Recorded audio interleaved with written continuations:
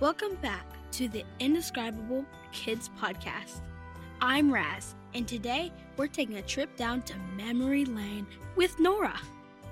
Memory Lane? Is that the road you live on? I thought we were talking about remembering things. We are, which is why we're walking down Memory Lane.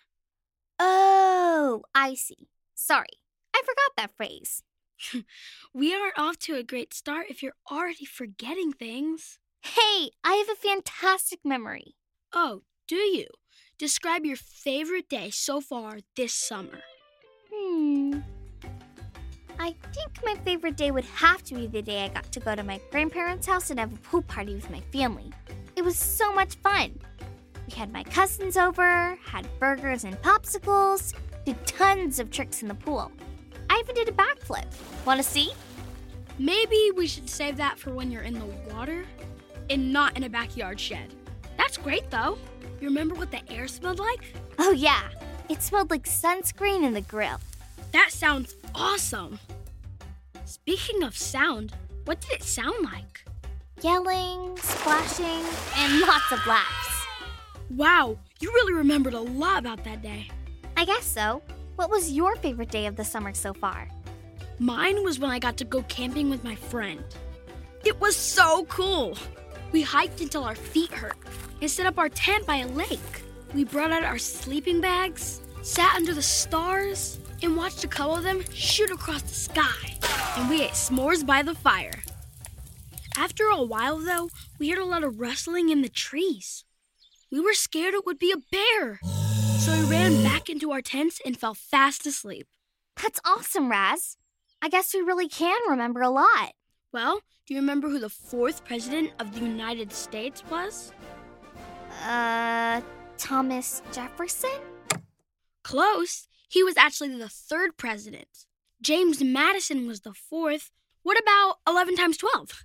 986? I honestly have no idea. I probably should have calculated that first. 1 second. 132. Why can I only remember certain things? Your brain actually decides what information to keep and what to toss. You have short-term memory for things your brain wants to remember short-term. Can you guess what long-term memory is for? Things that your brain wants to remember long-term? That's right.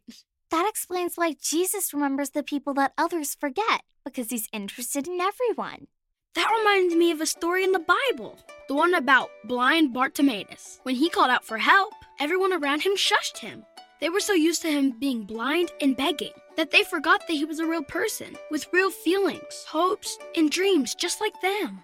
But Jesus did not forget Bartimaeus. He healed him. Sometimes it can be easy to forget people around you because you see them every day. You could be forgetting the homeless person around the corner, the kid picked last for teams, or the older person at your church sitting alone. It's important to remember people. So remember people. Wow, I'll remember how many times you just said remember. And with that, remember to tune in for the next episode of the Indescribable Kids Podcast. Our memory verse for today is Isaiah 49:15. I will not forget you. Catch you later.